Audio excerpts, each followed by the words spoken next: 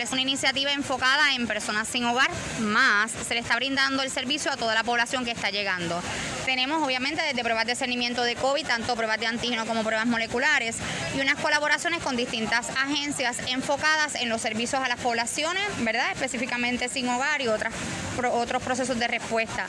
Estamos llevando lo que son las pruebitas también de VIH, tenemos orientación, vacunación de Janssen, vacunación de influenza, tenemos a AMSCA, la Cruz Roja, tenemos a la Sociedad de Epilepsia, tenemos a movilización con información de VIH, tenemos a Neomed Center, tenemos al Departamento de Salud de Estancia Serena, que es una facilidad, ¿verdad?, de aquí, del municipio de Juncos, que se enfoca en los procesos de recuperación para personas dependientes de sustancias. Tenemos al grupo de recuperación a largo plazo, que también nos están dando apoyo.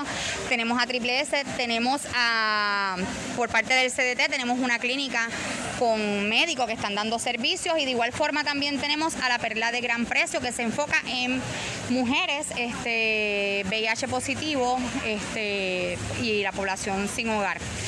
Nos están dando